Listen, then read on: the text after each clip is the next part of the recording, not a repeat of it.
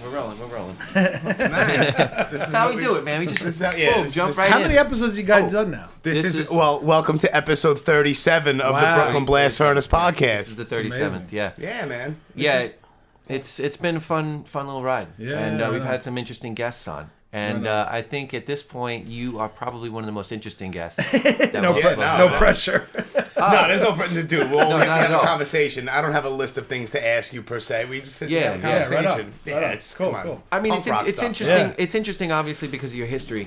Yeah, with, how your life has changed so much. Right, or maybe it hasn't. But who are we sitting with right now? Yeah. That's true. That's a good question. Introduce yourself, man. It's like a mystery. They do the mystery at Howard Stern. You have to pick out who it.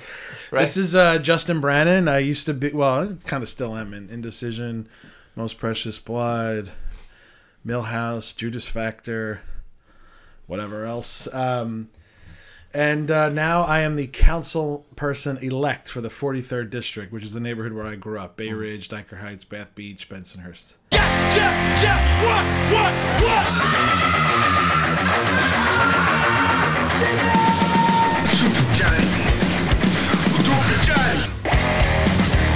Welcome to the Brooklyn Blast Furnace. Awesome. I live in Bath Beach. Right on. I do. You're one of my constituents. Yeah, I'm a constituent. That's awesome. It's really funny. I would be one of those. It's really funny because I went around the corner to Booty High School. Right. And I was like, I'm gonna get to vote for Justin. Obviously, I didn't outside realize the district. I'm outside the district. I didn't realize that. So I was like, man. But whatever. It's all good. I was just so excited. Right on. To be there and be supportive and be part right of the on, whole brother. thing. Yeah, it's been a wild run. Yeah. How? Let me ask you something. How would you say your life has changed since the election and since you won? It's not that much different. I mean, the election, like when you run for office, especially for a local office, right? Like the actual campaign is such a finite amount of time. So you have such a small window to actually tell people who you are and your whole story and stuff. So much of running for office is sort of the years you put in before the actual campaign. Gotcha. Right? Like if you want to run for, anyone can run for office, but like you only have 6 months before like a primary, right? And then you have to tell people who you are and all that stuff. So much of it is the build up to that point. And I think once Most Precious Blood decided we weren't going to tour anymore, which was like 2007-ish. I think we were on like our second or third tour of Australia and New Zealand, and like we were like complaining, like that's how we knew it was over. It's kind of a wrap after acting that. like Frank Sinatra, So I decided, all right, well, I'm gonna. I never left Bay Ridge. I always lived there, even through all the touring. I was still paying my rent and bills at home.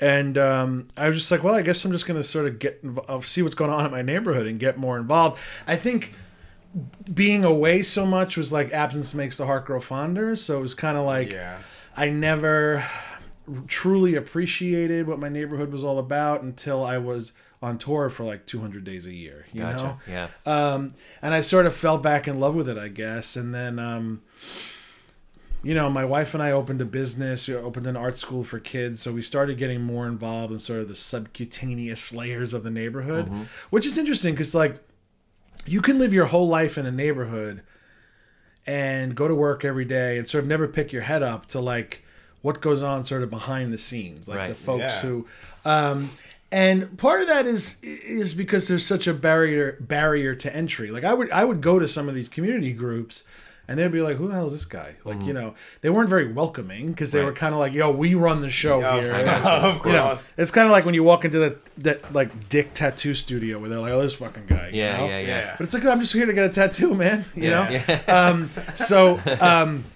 I'd go into some of these community civic groups and they'd be like, what does this guy want to do? Like he's, 30 years younger than all of us. I know. And he's got all these ideas. Like they were threatened because they were like, plus I grew up in the neighborhood. So I had the street cred of like the fact that I actually grew up here. I wasn't just moving here and looking to take over the world. Right. I grew up here Right. and I cared very much about the neighborhood, and the same street corners we used to hang out on and cause trouble. Now I was the guy who was shaking my head when someone did 40 miles an hour down a side street. Yeah. There's kids around here, You became that guy. Yeah. So, but it's like just by like organically almost. Like sure. so many of the kids I grew up with were now business owners in the neighborhood, bar owners, restaurant owners.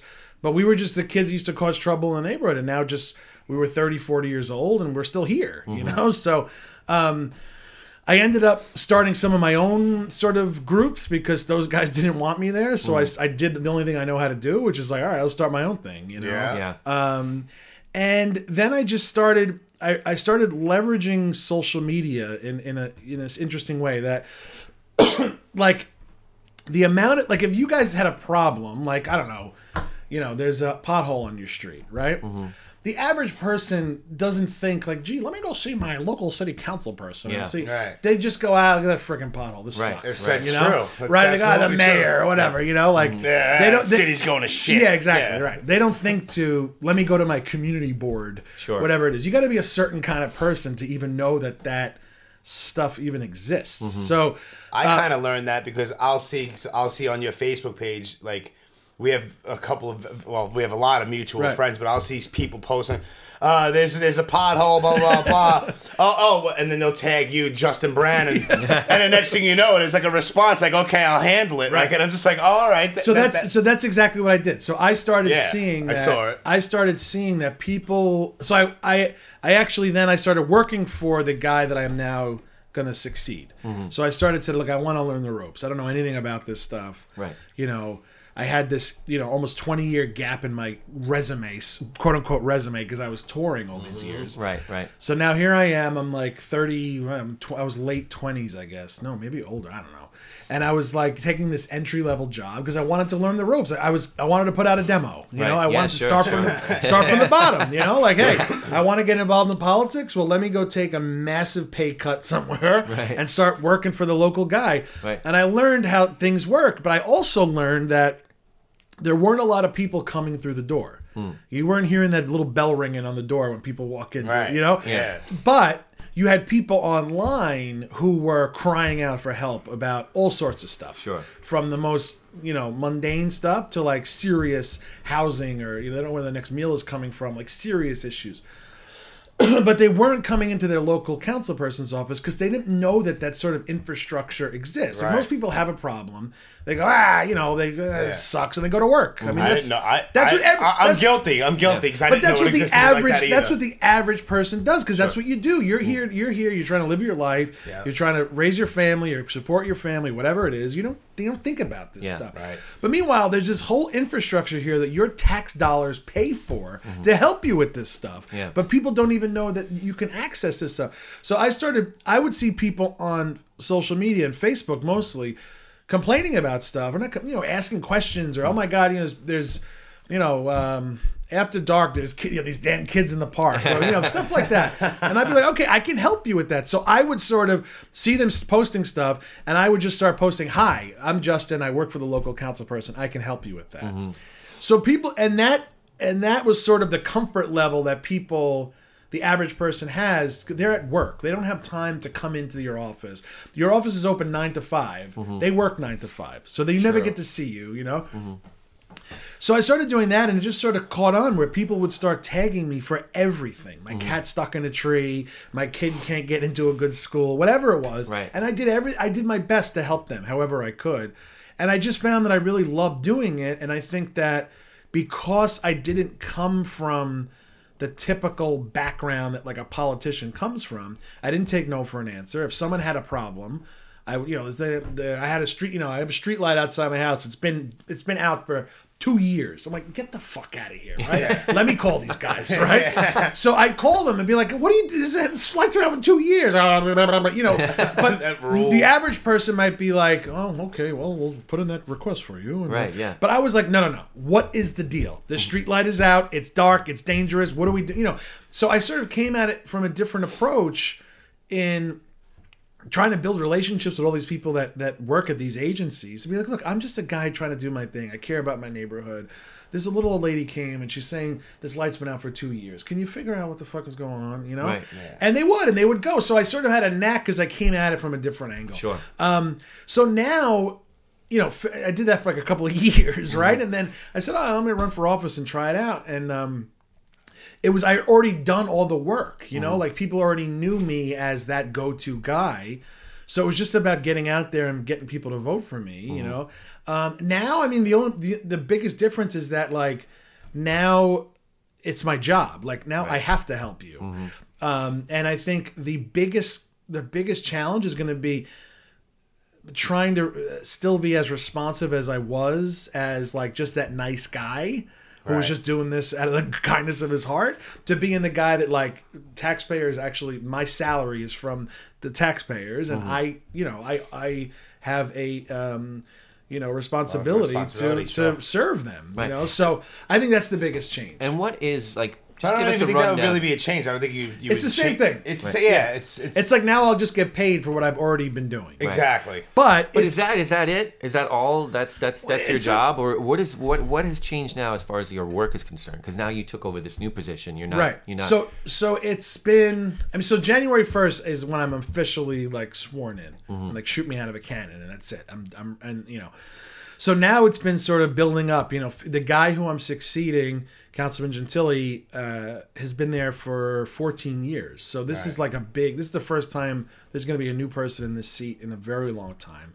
So it's a matter of picking my staff and figuring out who's going to help me to continue being as responsive as I've been, that kind of thing. Is there like a term limit thing for city councilman? Yeah, so he's been there 14 years, so he got the Bloomberg special. So when Bloomberg when Bloomberg extended term limits, all the council people that were there also got the benefit of the 3 terms. Now it's back to 2 terms. So I'm entitled to 1 4-year term, and then I can run again and get another 4-year term. So you have the opportunity of 8 years. Okay.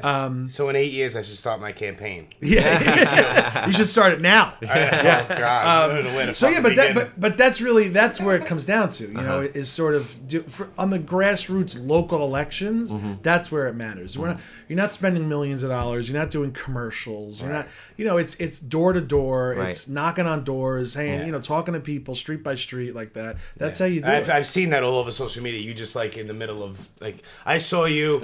I was with my girlfriend Nikki. We were in the Bridgeview Diner. And it's like 5 people that he's sitting there talking to. It's just like this guy's probably just wants to just sit down and eat a fucking burger. You guys getting harassed, and you stop the conversation with them, whatever. And you came over and you said, "What's up to me, Nikki?" So it's like fucking man of the people. But that's how it is. It's a local. Now like when I go to the bagel store, it's like you're on the clock. Yeah. And. But it's cool because it sort of brings it back to that Brooklyn is, and the whole city is just this patchwork of all these little neighborhoods. That's all it is. It is. So I'm the local guy that people have these problems and they come to me, and I'm the guy that's gotta help them with it. So it's very old school in that way. And So you can't help me because I'm not in. No, of course I can help anybody. Right. I can still call. What the hell? You fucking need help with? The subway system. Oh, that's big. That's helping fucking 8 million people. That's a big deal. It is, because I know you post about it a lot. I know you're just as frustrated. It's a shit show. And can you ask me, what is the deal? Is it just like bureaucracy? Is that what the friggin' deal is here? It's a lot. So it starts, yes. I mean, the short answer is yes. I think it starts with the fact that the state controls the subways, right? Which is insane. Because when I say the state, that means that the state legislature, that means that guys like me who are in the state senate but represent Buffalo and Rochester and Oneonta and all these places. Do you think they give a shit about the R train or the D train or the F train? Yeah, they do not. Right. So, but these are the guys that vote on the budget for the MTA. Right? Okay. So I care as much about Oneonta as they do about Bay Ridge, right? Right. So so when it's time to vote on this stuff, they're cavalier about they don't care because they don't know about it. Right. It's not. So one of the things I was calling for was for the city to take back control of the subways and buses, because the city gets blamed for it anyway. If you're late to work, you don't go, frickin' Governor Cuomo. You go, the mayor. Right. Because you don't think that how the hell could a train being late in the Bronx somehow be the responsibility of the governor? Just the average person doesn't make that connection. I think now that it's been on the front page and people are getting a little bit more aware to how this stuff works, they're realizing it. But I guess the way I see it is like, it shouldn't matter, right? Like the constituents who people pay their taxes, they don't care about this hot potato pointing fingers. They just want to get to work on time. Yep. Yeah. They just want to get to their job interview or their doctor's appointment. It shouldn't matter how all this stuff works. But it's a massive bureaucracy. You have a lot of people pointing fingers. You have a lot of the state saying, well, the city needs to, contribute more money, and the city saying, well, we gave you $500 million and you told us you lost it behind a filing cabinet. Where is it? It's a lot of that. Yeah. But meanwhile, there's other cities around the world who are eating our lunch when it comes to public transportation. And London, I mean, they're eating our lunch, and it's embarrassing. So this is a huge issue. But in the city council, the power I have is sort of the bully pulpit of saying, we got to do something about this. There are things that we can do right now. Like I think buses sort of get a bad rap. I mean, we have to sort of prioritize what we can do without having to get the state's approval or the state's permission. So buses and bus lanes, stuff like that. Like we can do that now without having to worry about the guy from Oneonta voting yes. Right. So it's about getting creative. And now people are talking about congestion pricing, where this is definitely going to come up in my term, I'm sure, where they want to talk about putting tolls on the East River bridges in order to fund improvements to the public transit system. And you're going to have to make some painful choices because they're trying to get people out of their cars. They're trying to say, and some of this I agree with. There's so many people that have a car. They move the car once a week because of alternate sides. Oh, I know. And they use that car once a month. Right. You should not have a car if that's the case, right?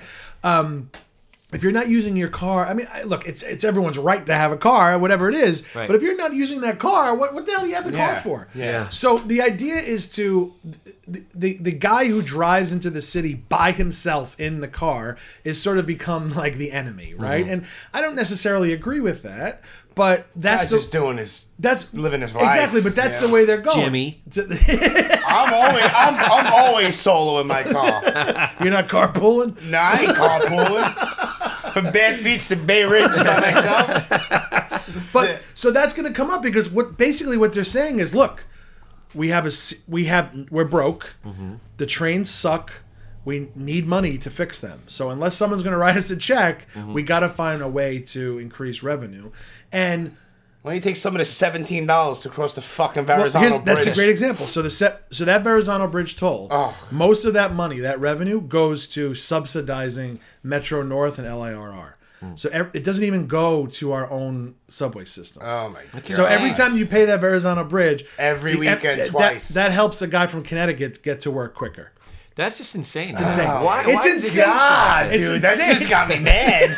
It should. Why does it work? Because it's just so. It's been this rob from Peter to pay Paul's thing forever. It's been this sort of card game, the shell game forever, and now it's reached like this critical mass of like, well, what are we doing here? Like, it's a real problem, and. The people, like I take the train to work. I'm still going to take the train to work, right? I don't have a driver. Like either I'm driving or I'm taking the train, right? Right. So what people feel like is, hey, how come you always come and you're increasing my fare? You're always going to increase my Metro card. Why don't you guys figure it out?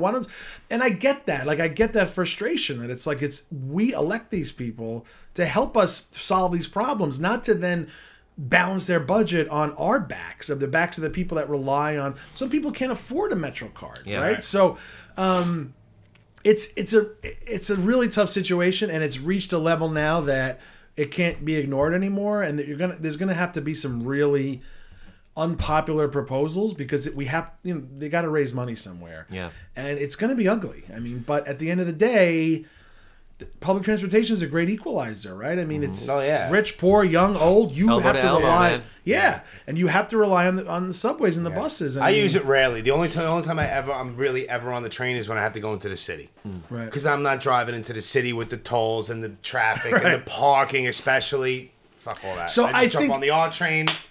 I mean, I think you'd have to say, if you want to put a toll on one of the bridges, what is the average person going to get for that? Right. You want to charge me $5 to take the Brooklyn Bridge? Okay, talk to me about what now I get for that $5. Yeah. If it's the same crowded trains, the same unreliable service, then get the fuck out of here. It ain't going to work. Right. You have to show what that where's that money going to go? And that's why it's frustrating because people are paying $20 to get to Staten Island, and it's not even going back to the boroughs. It's going to. I saw an article from. I didn't know that. That's out of control. It's nuts. It's crazy. And these are folks who, I mean, people that live in different states get to Manhattan quicker than we do in the boroughs, which is insane. Yeah. So the guy that $20 toll in the Verrazano, which is subsidizing the guy from Connecticut, he gets to work like on the minute. Yeah. His train arrives at 5:36 a.m. and it's there at 5:36. Can you imagine having that here? Now it's like I'm going to the train and just wait till the next one shows You up. never know. Yeah, yeah. So there was an article in Japan. I think they put out the whoever whatever the name of the division that runs the public transportation there put out an apology one time because one of their trains was like 3 minutes late. Wow. Can you imagine? That's insane. I mean, there's no reason why we can't have that kind of. This is the greatest city in the world. I know. It's Yeah. crazy. It's crazy. It really is crazy. And we're living in this sort of this public transportation system, which is just people just grin and bear it every day. It's It's horrible. But it's always been like this to some degree. The subway's always been this like I don't know if it's erratic. been this bad for a long It's not time. been this bad for a very long time. It's gotten. But it's always been sort of like this. I think that's part of the soul of the city in some ways. 100%, yeah. That like you never know what's going to happen when you get in that subway.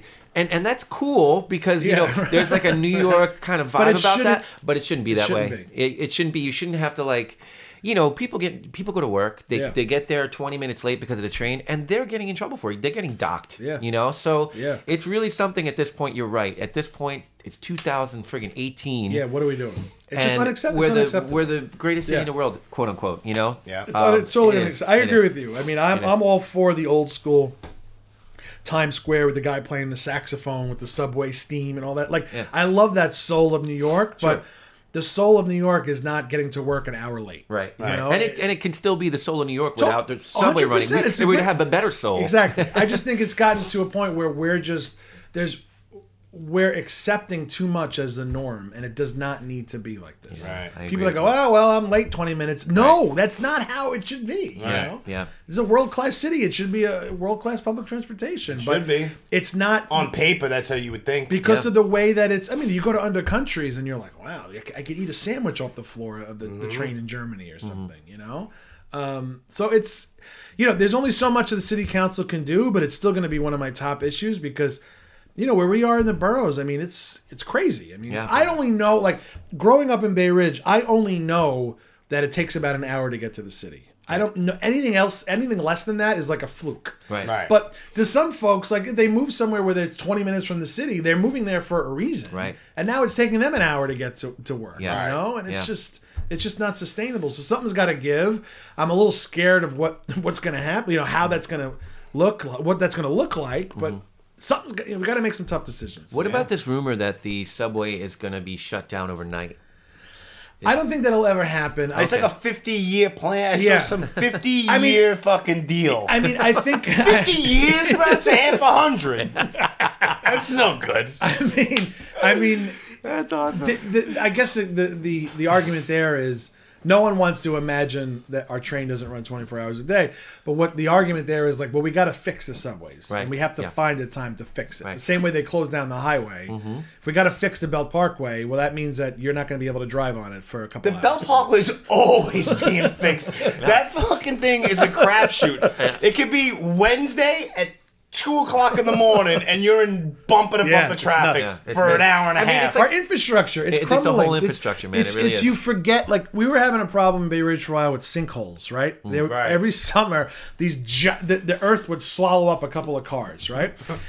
The problem with that is that everything that's under our feet that we take for granted in the city is well over 100 years old. Yeah. And it's a city underneath that was unless you shut down the city to fix, you could only fix this stuff as it fails. But you're thinking about all the stuff that you just take for granted, that you still have some sewers that are made of brick underneath our feet. And it's not. The city is, it's we've old. been thinking about a store that's been open 24 hours a day since you opened the store. Right. It needs a cleaning every now and then. You're right. You got to change some light bulbs. So, get the cat out of there. I don't need a cat in the whole day. I immediately think of, once again, I think of the subway system where it just seems like they're fixing every station at once. Yeah. And it's just like, why not? Let's focus on everyone. Well, now, I don't know if they've done any around here. They just did a couple. They just did 9 stations. Yeah, 9 okay. stations. Oh, right. I just on the end line. On right? the end line. Yeah. That's right here. They just did.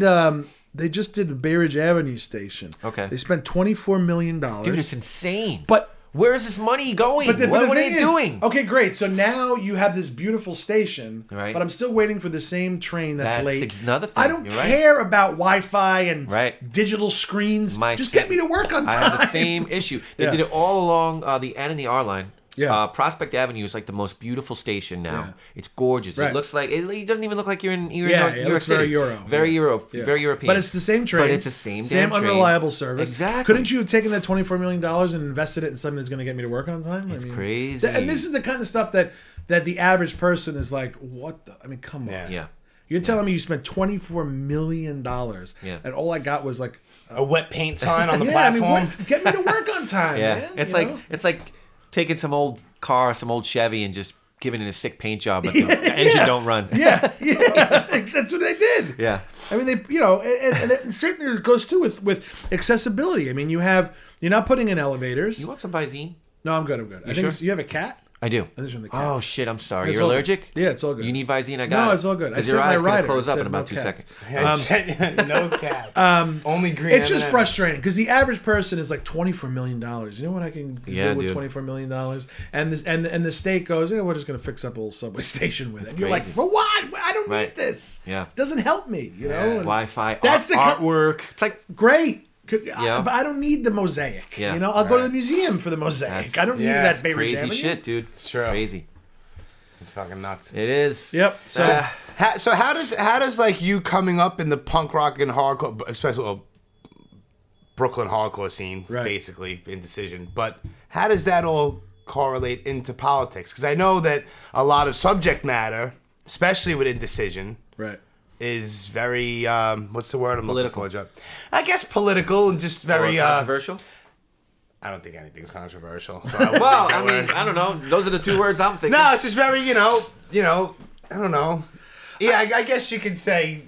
You mean as far as socially conscious shit like that? Yeah. So honestly, it's not that much different, right? Like, I sort of compare it to DIY, that whole mindset, right? Like,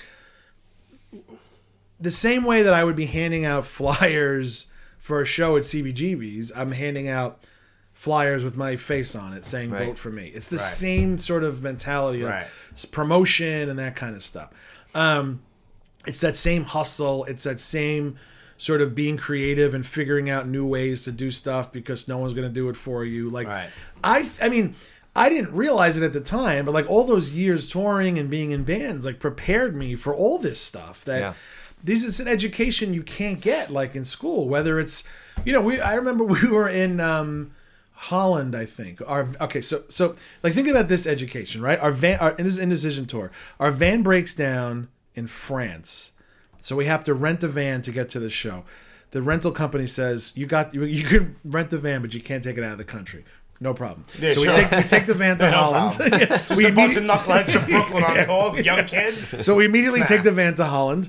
The van gets backed into by like a crane at some festival. Oh, so boy. now you have to deal with this. So now we have a van that's out of the country that shouldn't have been out of the country, just backed into by. So it's these kind of situations that prepare you for anything. Yeah. Like once you've dealt with that kind of stuff or all these Think on your crazy, feet that's and- one story of a million, right? Yeah, of like course. once you've dealt with this kind of stuff, it prepares you in a way for other stuff that you're like, this is nothing. Like if you've been through that stuff, and come up that way. Nothing can phase you. It's very hard for something to be like, oh, this is tough. Yeah. It's not in you anymore. Right. Yeah. So, and I think so much of that helped me to say, look, I want to run for office.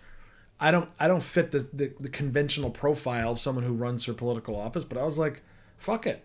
I care about my community. Right. I know I can do the job. You might want to change shit. Yeah, I'm going to run. I mean, this is what you do. So, but in the process, I've met, even just from working in government for a little while, I've met so many people who come from our same world that just kept going with whatever, whatever. Like, like, I remember back in the early 90s, you go to a show, there were more tables with showing stuff about animal rights and all these sort of issues, and there were people selling merch. Right. It used to be way more sort of socially conscious than I think it is now. And I think that for the folks that really fell in love with that style of hardcore, they've just taken it. Like, you got people working in Washington, like, we're everywhere, the same way that, Vinny Stigma says, you need hardcore doctors and plumbers, and we have that, and now we have people working in policy and politics. Like, I see it a lot. Like, I'll get people come up to me and go, dude, you're the guy from Indecision. And I'm like on the steps of City Hall. That's but crazy. People, that's awesome. It's amazing. But we're everywhere because people who, the same, kid that was like into Earth Crisis or whatever, just kept following his heart. Yeah. And now he's doing policy in DC, you know? So see, that's like that tried and true fucking hardcore shit. Yeah, you know because what I mean? you know that you can make a difference somehow. Right. And if you really and that's truly what, want like, to the make whole a difference. punk rock message. I mean, certain aspects of it, obviously. that's what it is. It's but about changing the world. It's about changing shit and Right. speaking out against shit, and then to take it to a level Take it where to you that next actually level. become a city councilman in the borough where you were born and raised in Brooklyn, and Brooklyn being the home of Indecision. Like, I just think that's fucking awesome. Man. It is, man. It's fucking great. Look, I think, I guess, and there's now that you're seeing, there's a couple in the last election, there was a couple of people who were elected who have like musical backgrounds. So now people are sort of picking up on that. Like, there's some wave of trends now. Yeah. Okay. I wouldn't go that far. This guy's over here is playing the fucking tin whistle. Well, I mean, you're inspiring other people to do the same, like, and that's good, the right? Same way that but they're also riding on coattails if they want to start throwing shit. Like the musical stuff. Oh yeah, I was in a band. No, you weren't. play some covers. Yeah, played some covers over at the old Wicked. We got Monk. a couple originals. Yeah. But that's how it should be, right? The same way that like growing up, you watch bands and you love the fact that the guy playing guitar was just standing next to you in the crowd. Is the same way you should see politics. Like, I think Obama was the first time that I felt like, wow. And you're supposed to believe growing up anybody can be president, right? Right. For the trajectory that he had was like, wow, anybody could really be president. Like, as long as you're smart and you care and blah, blah, blah, blah, blah, you could do it. Like, it's not unattainable. Right. Certainly the guy we have now is the worst case scenario, but it shows you, like, so I think that the same way that in hardcore, there's not supposed to be any of these like these typical barriers of like, well, I remember being in like junior high school and thinking, oh my God, I don't know how to read music. I'm never going to be in a band. Right. Because you think, well, you got to know how to do it. And once you realize that you don't need that stuff, it's like, oh, I can just bullshit my way through and learn 3 chords and that's it. So if you have someone to show you that path, or at least to expose you to it, then it's like anything is possible. If you feel like, I'm not a lawyer, I didn't go to school for politics. I never cared about this. It's stuff. funny because before I was like, thinking can we call him counselor? And he's like, he's not a lawyer. And then of course De Niro pops in my head, counselor. Like now I'm getting mail that says like the Honorable Justin Brannan. It's like, will you get the hell? How does that make you feel? It's ridiculous. That's why I would feel the same way. But it's but it shows that politics is supposed to be, it's not supposed to be this permanent government that everyone feels it is. It's supposed to be, you're a guy from your little area. You say, you know what? I think I can do a good job. You run. You do your thing, and then you hand it off to the next guy. It's supposed to be by the people, for the people, of the people. Sure. That's what that means. It's supposed to be. It's not supposed to be the upper echelon of society are the ones that get to run for office. Right. True. It's the guys that roll up their sleeves and go, what are we doing here? I want to make a difference. I'm going to run for office. That's what democracy, small d democracy. That's what it is. It's not supposed to be. Well, I went to Harvard, and those people have a place, but it shouldn't be like, well, I can't run for office because I didn't graduate school. I didn't do whatever. Like it shouldn't be that way. Yeah, you're right. So any way that I can shatter that is for the better. I mean, because if I had said to myself, I don't know how to read music, I'll never be in a band, I wouldn't know you guys. Right. I would never have taken that road. Right. If I hadn't said, fuck it, I'll teach myself how to play 3 chords and I'll start a punk band. Yeah. So it's being able to show people that there is a path there without going through those sort of conventional rites of passage and stuff, you know? Yeah. As long as you're willing to do the hard work, like you can do it. I mean, I sound like Tony Robbins, but I mean, it's the cliche, truth. but it's the truth. It is true. Yeah. It's really true. I got it. I wanted to ask you about. We have time. You got to get out of here shortly. Yeah, right. but I'm good for now, right? Like 10 minutes. Yeah. You good? Yeah. All right. I wanted to ask you about Bernie Sanders is running. If he runs again, he's going to run independent. And I just wanted to ask you what you thought about that, because I think he feels maybe that he was obviously. Sure. I think he feels he needs to run that way because he ran Democrat and felt, probably that he didn't get a fair shake. Yeah. And I mean, I think the binary 2-party system is. It's not working the way it was supposed to work. Right. That's the best way I could put it. I mean, Bernie showed that there's a real desire in this country for the working class, the true middle class, working class, for folks that feel they don't have a voice, Right. And when you have this 2-party system where you feel like it's like, for lack of a better term, it's like cowboys and Indians or cops and robbers or whatever. It's like you don't feel like there's a real outlet for what you believe in, right? So you have folks who are now, turning to socialism or, whatever it is, because they don't fit in this box. And as human beings, we don't fit in boxes, right? This isn't the Container Store. That's not how life works. So I think that, I think that the model of the Democratic Party, has ignored a lot of people who feel like they're not. If I don't feel that the party has my best interest, and then they're not being a vessel for what I believe, then I'm going to look elsewhere. And I mean, I think that's in the short version, that's how Bernie feels. Like, and I think that when you get into the big donors and the corporate money and all this stuff, it gets so far away from what this is all supposed to be about. Yeah, true. That there's a yearning there for something different. But I mean, it's the way the system is. It's Coke and Pepsi. I mean, so it's hard to break that mold because people are just people are set in their ways. They're just in that Yeah. box. And it just divides us as a nation. It does. It really does. When you put people in different buckets, it's just not how like I fit into like 85 buckets. Like you can't do that. Yeah. So if you try to take me and put me in one bucket, like I'm gonna freak out. And I think that's what people feel. They feel like I don't believe all this stuff, or I don't. How rarely do you agree with every single thing? Never. So it's hard, and I think you have to sort of decide. Okay, well, do you agree with me? I think Ed Koch used to say, if you agree with me. If you agree with 8 out of the 10 of the things I believe, you should vote for me. If you believe in 10 out of the 10 things, you should get your head checked out.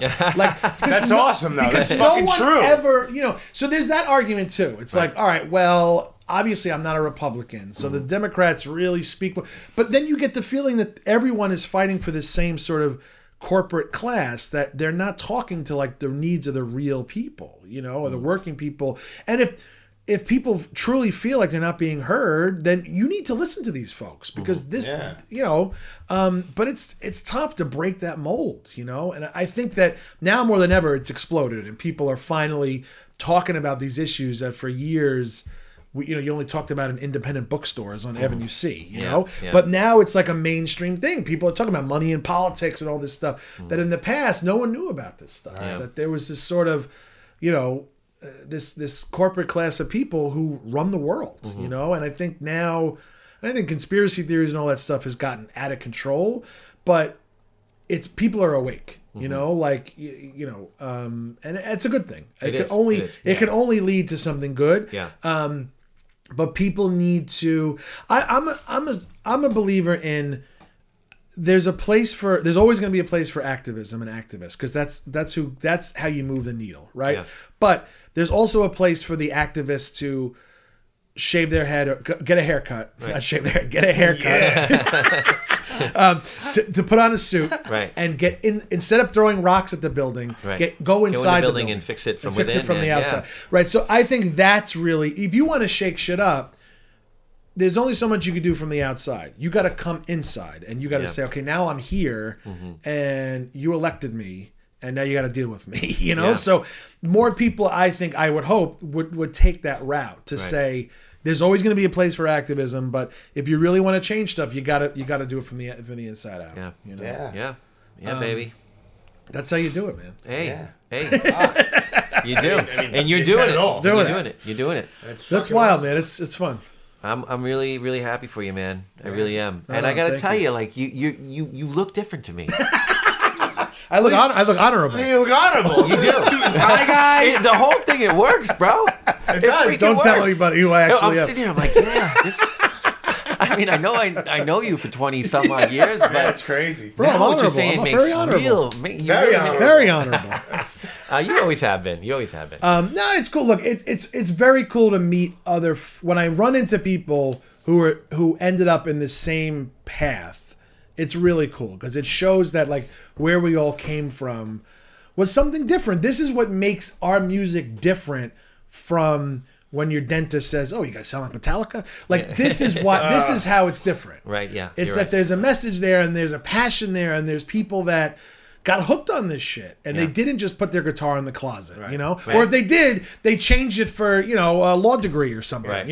And that they're still trying to push that envelope. Yeah. Right. And like you said before, like in the crowd, there's the guitar player that was just on the stage. That's how it should be. That's what drove me from being a 14-year-old metalhead listening to Anthrax and fucking Creator. Right. And then I see Leeway at Lemoore, and it's just a different deal. Totally. Yeah. There's no gimmicks involved. There's no, and then you go towards the back, and I was too young to drink anyway, but who's standing at the back bar that says what's up to me is fucking Pete Steele. Right. Yeah. Rest in peace. You know what I mean? It's just like, all right, well, this guy is giant, and I'm like 14, but... Oh, that's the carnivore dude. Right, that's kind of cool that he actually looked at me and said, "What's up?" and like raised a beer at me, like, "Hey, what's up?" Yeah. I was like, "Oh, that's kind of fucking cool." That has an effect, man. It does. It does. I remember for a little kid. Yeah, I remember when I first got into Black Flag. I had the Damaged cassette, and I was like, "Oh, this music is like." First of all, they're talking. They must be reading my mail or they're reading my diary because everything they're singing about is what I'm going through. Right. But I couldn't see what they looked like. Mm-hmm. So they were still like Guns N' Roses to me. Like they must be these supernatural wizards of, And then I got the Napalm Death Scum cassette. Mm-hmm. Nice. It folded out like 95 times. And the last panel was a picture of them. And they were like 14 years old. And I was like, my head exploded. Because I was like, they look just like I do. Yeah. And they're making this music and they put out an album. Yeah. Oh, I can do this. Yeah. When you have that moment, I get chills thinking about it because it's like, holy, I can do this now. Forget about knowing how to read music. These guys, they look just like me and they're putting out albums. Let's start a band. Right. But you need to have that moment. You need a moment. To feel, otherwise I think we've all had the moment. Yeah. You have, I think if you get into, I think that's what it is for us in the scene. It's like when you it demystifies that not everyone is Elton John and Billy Joel, right? Yeah. And not everyone is the cover band on the corner. Right. It's people like, wow, you can tour the world playing your own. Like, let me get this straight. You toured, you played your own music. I'm like, yeah. Mm-hmm. Like some people, it just not. They can't see that. Right. So, but it's important to somehow have that moment where you're like, oh, it's a guy from Candiria. Like, well, yeah, he was just there, and now he's on stage. Like, you need to have that to see why this is different. Yeah. Otherwise it's the same shit as anything. So I think we've all had that one little that no turning back moment type deal. Yeah. You know what I mean? Totally. Yeah. Without a doubt, I know I have. Last thing, I remember running into a guy We were about to. It's probably one of the last MPB tours because I was like just done. You guys just recently played This Is Hardcore. I saw you guys. This Is Hardcore. Yeah, it was fun. Yeah. Now it's funny. It's had to, it's like had to go full circle to be like fun again. Yeah. You know, like when you're playing South Dakota on a Tuesday, just because you have to get across the country, you're like, this is not what I signed up for. Yeah. You know? But now when you play like once or twice a year, it's like the best thing ever. Right. But I remember running into this guy in a supermarket. I think I went to high school with him. And it was probably the night before we were leaving the next morning for a tour. I was probably buying dog food for my dog that like I never saw, right? Going on another tour. And I ran into this guy and he's like, well, yeah, I haven't seen you, whatever. I was like, yeah, I'm going to fucking Australia again tomorrow. Like, being like a dick. You know? Like, I was just done. Right. And he was like, Australia. All expenses paid. And I'm thinking, I'm sleeping on the floor. But yeah, right? And I was like, what are you up to? He's like, oh, I got a wife, 2 kids. I got a BMW in the parking lot. And I was like, whoa, that's cool. It was this like sliding doors, green. I don't know what the hell the analogy is. Yeah. But for a moment, I was like, I want to go home and sleep in my bed. Right. I want to have that life. But he was looking at me like, you're going to Australia to play your own music with your friends? And I'm like, oh yeah, it sucks, right? Yeah. And he's like, that's amazing. Awesome. So it's all about that perspective. Sure. You know, like he wanted to be anywhere but where he was. Right. And I wanted to be anywhere where I was.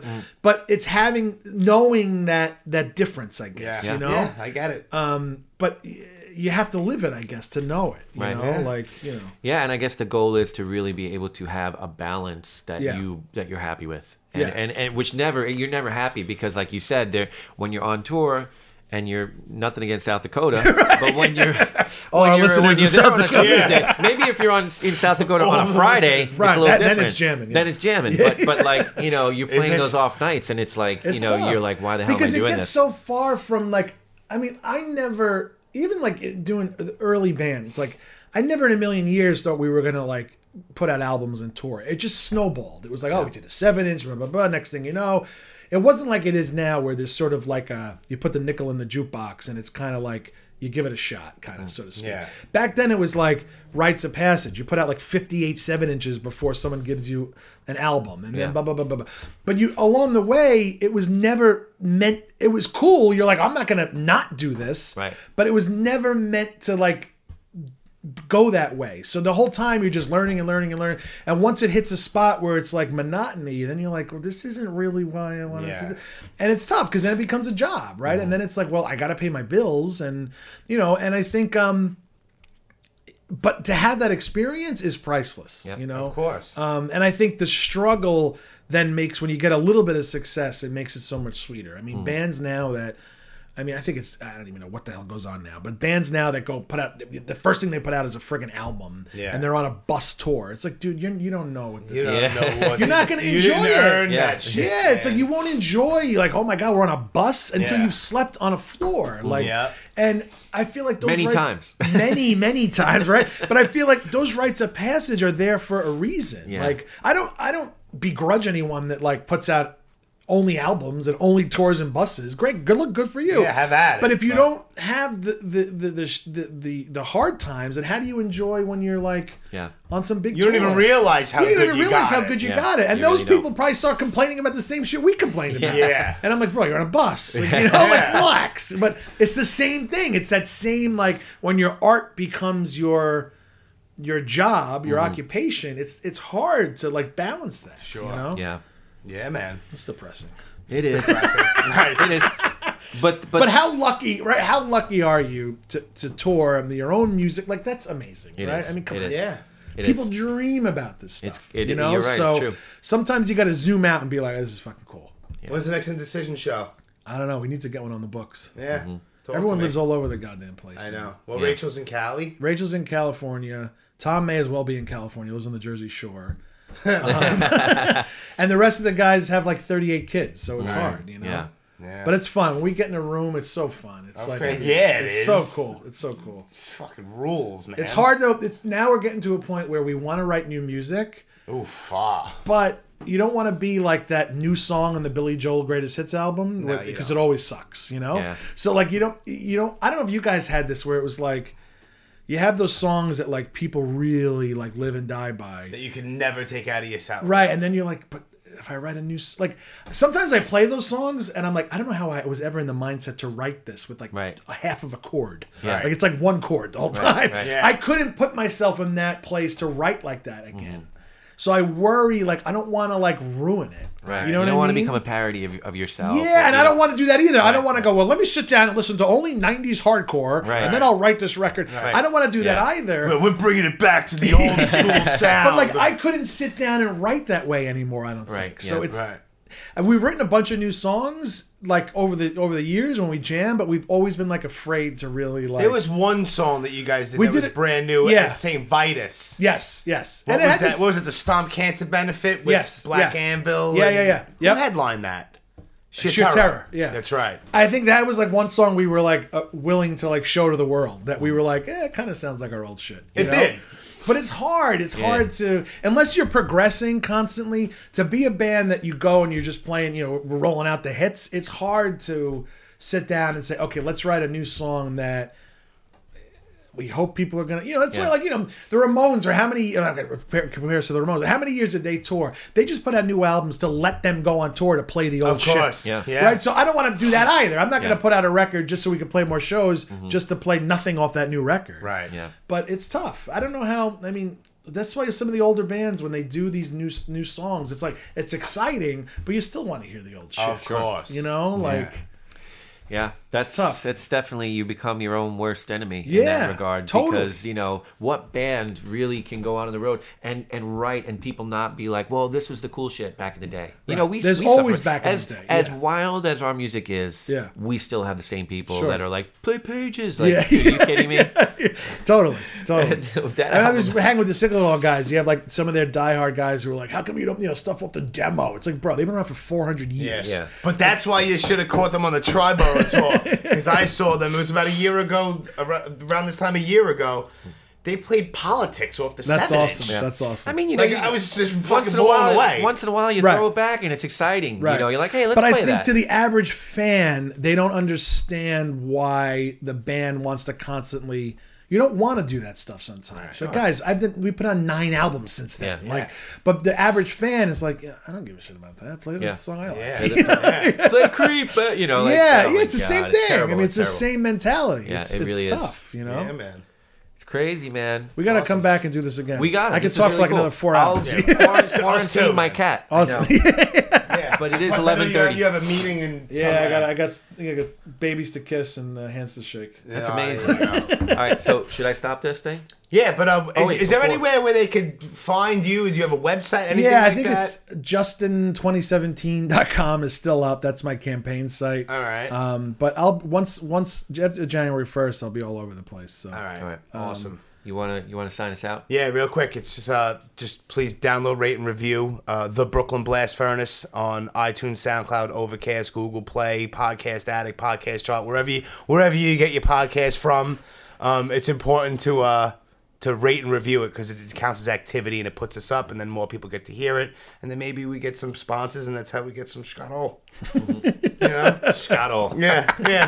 Yeah, Facebook, the whole deal. Just type in the Brooklyn Blast Furnace or the Brooklyn Blast Furnace podcast, and you can find us all over the place. That's awesome. Cool. Yeah, man. Thanks for having me. Thank you so much that we were able to. So cool. Yeah, this is awesome. Your schedule guy hit me up to make sure that everything was up. Right. You know, I was like, we have a guy who has a handler. Trust me, I need it. I know. Jesus Christ. I'll be here. If I wasn't, I'd be here at 1 o'clock. I know. Yeah, me too. I got to be in Bay Ridge at 1 o'clock at work. Awesome. Thank you so much, man. Thanks. We're over here now.